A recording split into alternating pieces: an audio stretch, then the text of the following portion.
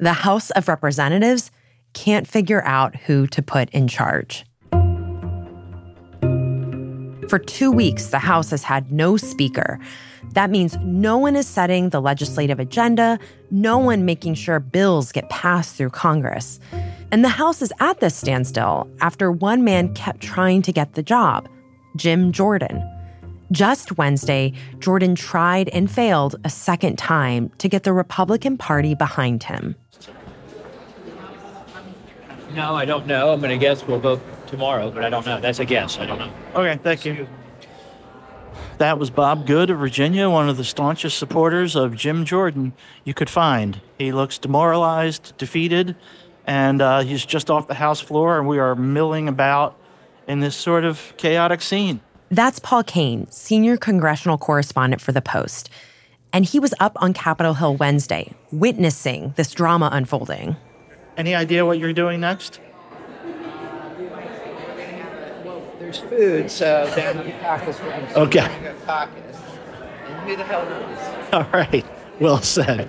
That's Susie Lee of Nevada in her third term here in Congress. She's a Democrat. And as you can tell, nobody really knows what's going to happen next.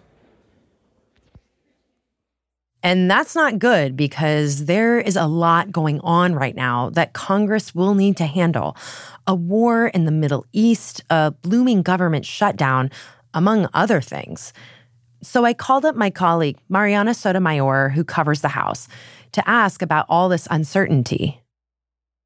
Mariana, you've had a pretty busy 2 weeks, yeah? Yes. How Tell me about how it's felt. I don't know, is it chaos up there? It is chaotic and completely unpredictable. And it's pretty striking when your sources who typically know exactly what's going to happen say that they don't.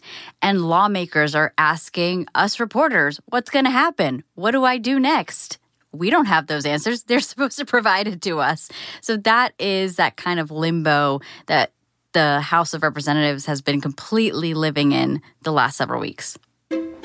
Not exactly reassuring when they're asking you what's going to happen, right? That's right. From the newsroom of The Washington Post, this is Post Reports. I'm Elahe Izadi. It's Thursday, October 19th. House Republicans are trying to get their act together, including some pushing a temporary solution to this whole not having a speaker problem. Today, Mariana explains how we got to this point and tells us more about the man who's at the center of it, Jim Jordan.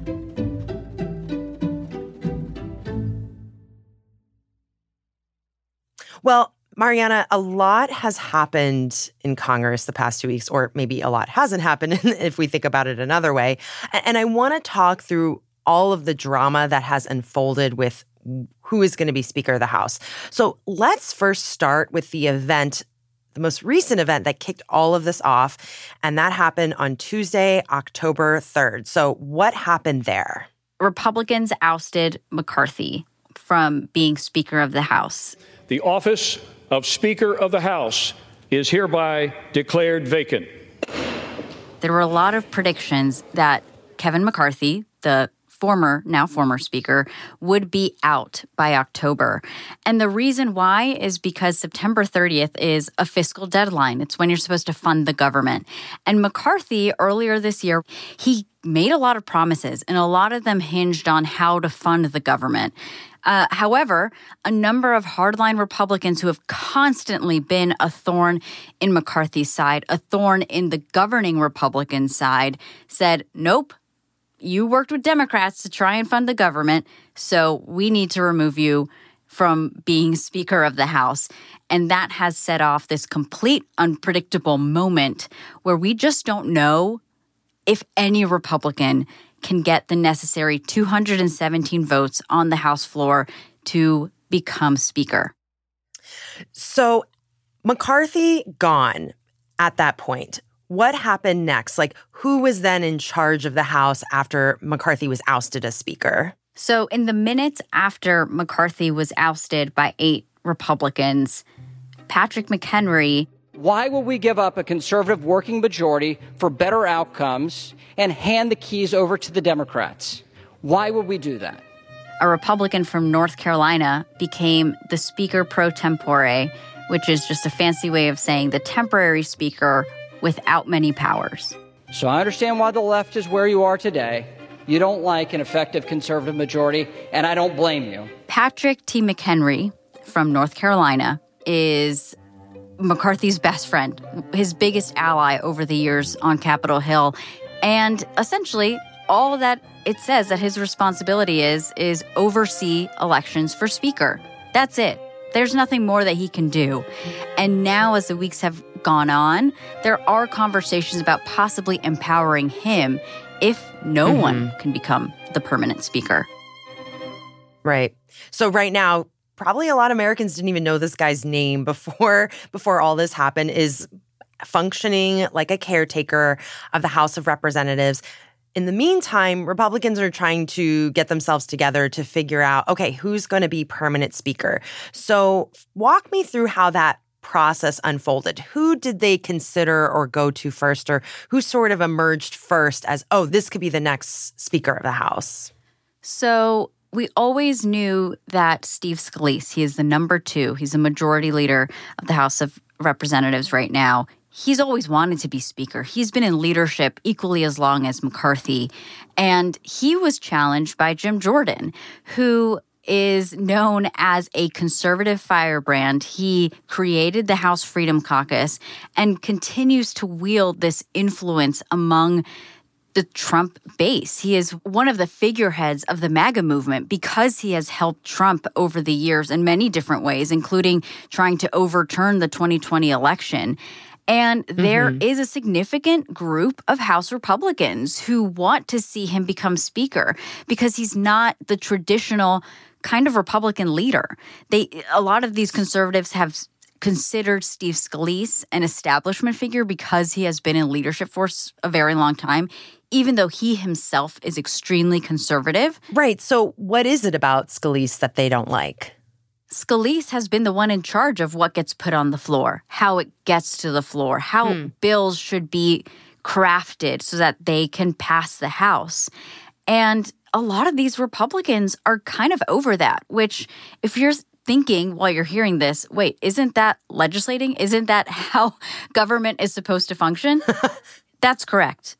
One thing that has been very notable over the last week is seeing people like Congresswoman Lauren Boebert, Congressman Matt Gaetz actually cheer and clap when a simple fact that's been pointed out over Jim Jordan is that he hasn't actually passed legislation in 16 years. They are happy about that. So Scalise had a lot of work to do, and he spent a day or so just trying to twist arms, make sure people could vote for him, a significant amount of Republicans. And we saw him choose not to go to the House floor because he knew he would lose. And instead, he actually addressed the conference after a couple of days. He did see the writing on the wall and said, you know what, I have to bow out. I know I'm never going to get to 217, in large part because a lot of allies to Jim Jordan, a lot of those conservatives just said, I'm never going to vote for this guy. And it was too big of a block. I just share with my colleagues that I'm withdrawing my name as a candidate for the Speaker designee. If you look at over the last few weeks, if you look at where our conference is, there's still work to be done. Our conference still has to come together and is not there. So Scalise knew that he would not be able to convince them otherwise for him to become Speaker.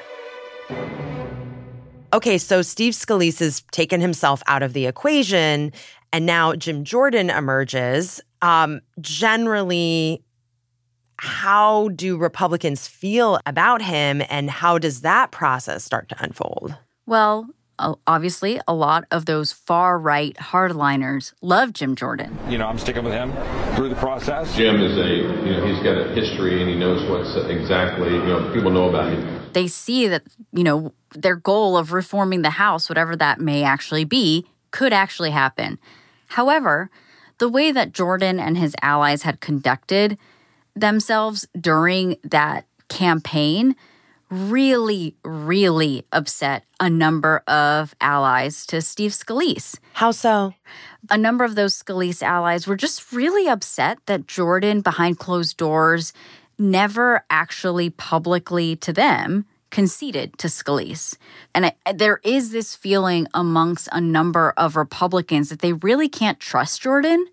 And he did work over the weekend to try and convince a number of people. He did convince a handful by giving them some promises, including on things that, the far right has been very vocally against, like funding the government, like aiding Ukraine, sending them more money.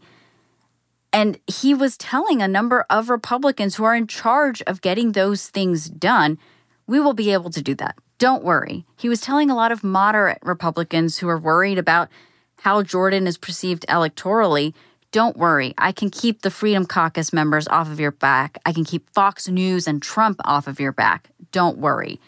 But there's still a group of Republicans who just don't believe he would be able to do that because he's never shown the ability to be able to lead in that way.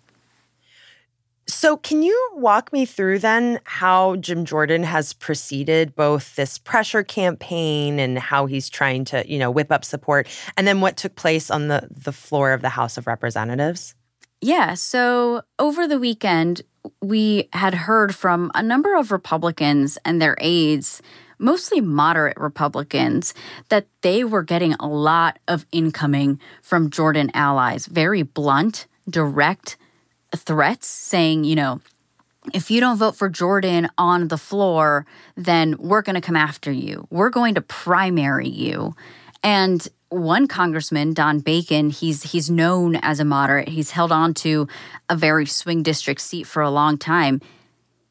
His wife was getting anonymous calls and text messages from people threatening her, saying, if your husband votes the wrong way, we're going to come after you. You start sending texts to my wife anonymously, calling her anonymously with threats. It's wrong. And we just need to put light on it. Oh, my gosh. Yeah.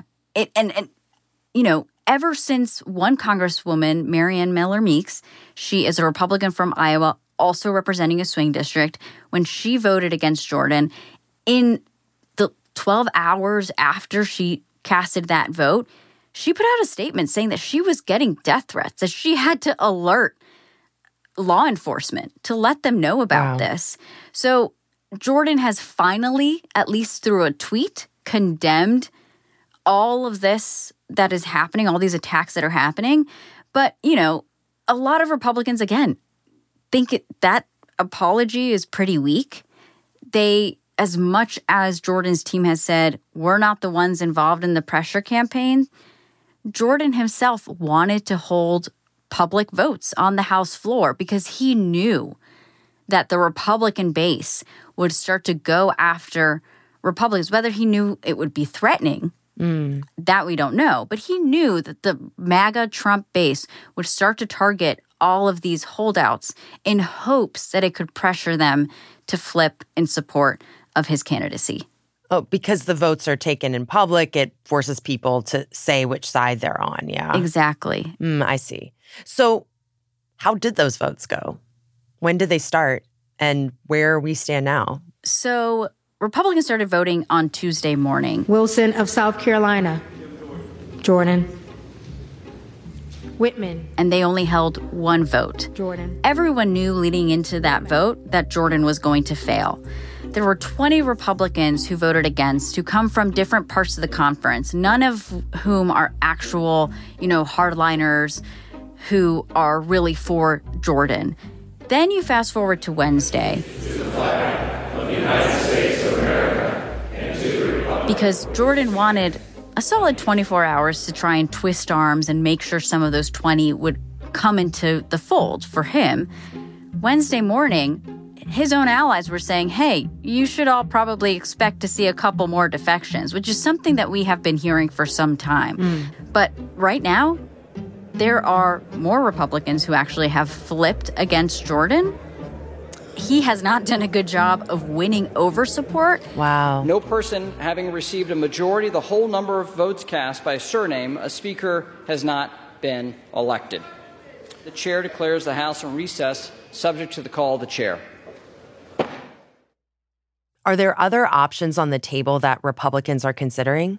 Yes. So Congressman David Joyce, he actually represents a group of Republican centrists. He's leading an effort to try and pass a resolution that would essentially give McHenry more powers, because as of right now, all that McHenry can do is oversee the election of a speaker. He can't put legislation on the floor. The House is completely frozen, and Republicans are getting fed up with that.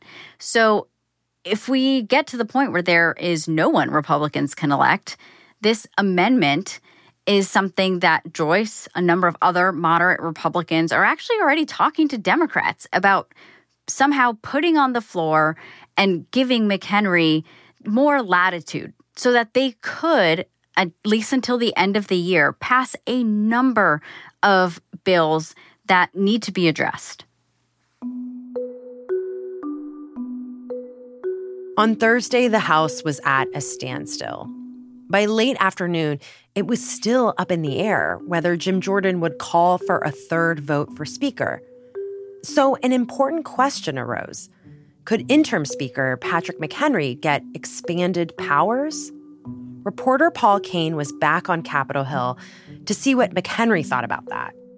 We're having an active and vigorous conversation.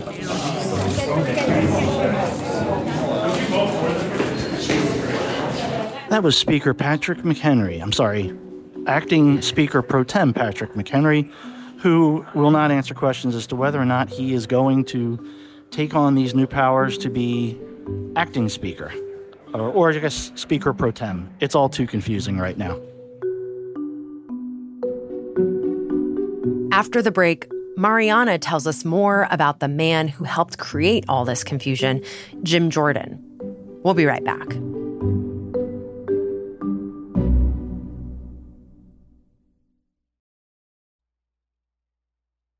So, Mariana, I do want to step back and just talk a little bit more about Jim Jordan, since he has been at the center of so much of this House drama. And it's worth learning a little bit more about him and his backstory and history. So can you just tell me a little bit about that? How did he rise up through the ranks to find himself in this position?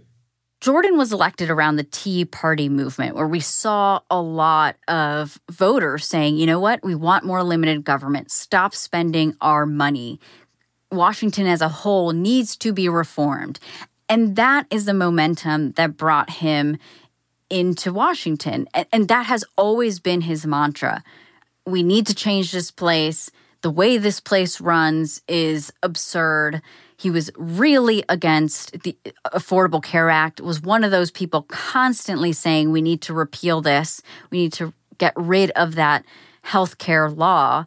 And he has always been a thorn on leadership's side. He was the one who founded the House Freedom Caucus, which to this day is still the most conservative ideological faction within the Republican conference. And Jordan is actually the reason why Speaker John Boehner and also Paul Ryan ended up stepping down before they were actually threatened with a motion to vacate vote, because they knew that the Freedom Caucus was going to try and pull that trigger at some point. And both speakers left on their own terms and have since become very vocal about the fact that this group does not allow Republicans generally to govern. I believe it was Boehner who actually called Jordan a legislative terrorist because he does not allow legislation to pass. And then since he's been in Congress, has he, been involved in any legislation, or how has he sort of conducted himself on the Hill as a congressman involved in some of the most pressing matters this country is facing? So he's only introduced 3 pieces of legislation in the 17 years that he has been on Capitol Hill, one of them notably being the creation of this weaponization committee, because Jordan has really made a name for himself as an investigator, for example, leading the investigation into Benghazi against Hillary Clinton. State Department experts knew the truth. You knew the truth, but that's not what the American people got. Now he is looking into Hunter Biden, Biden's own son. This is a tale as old as time.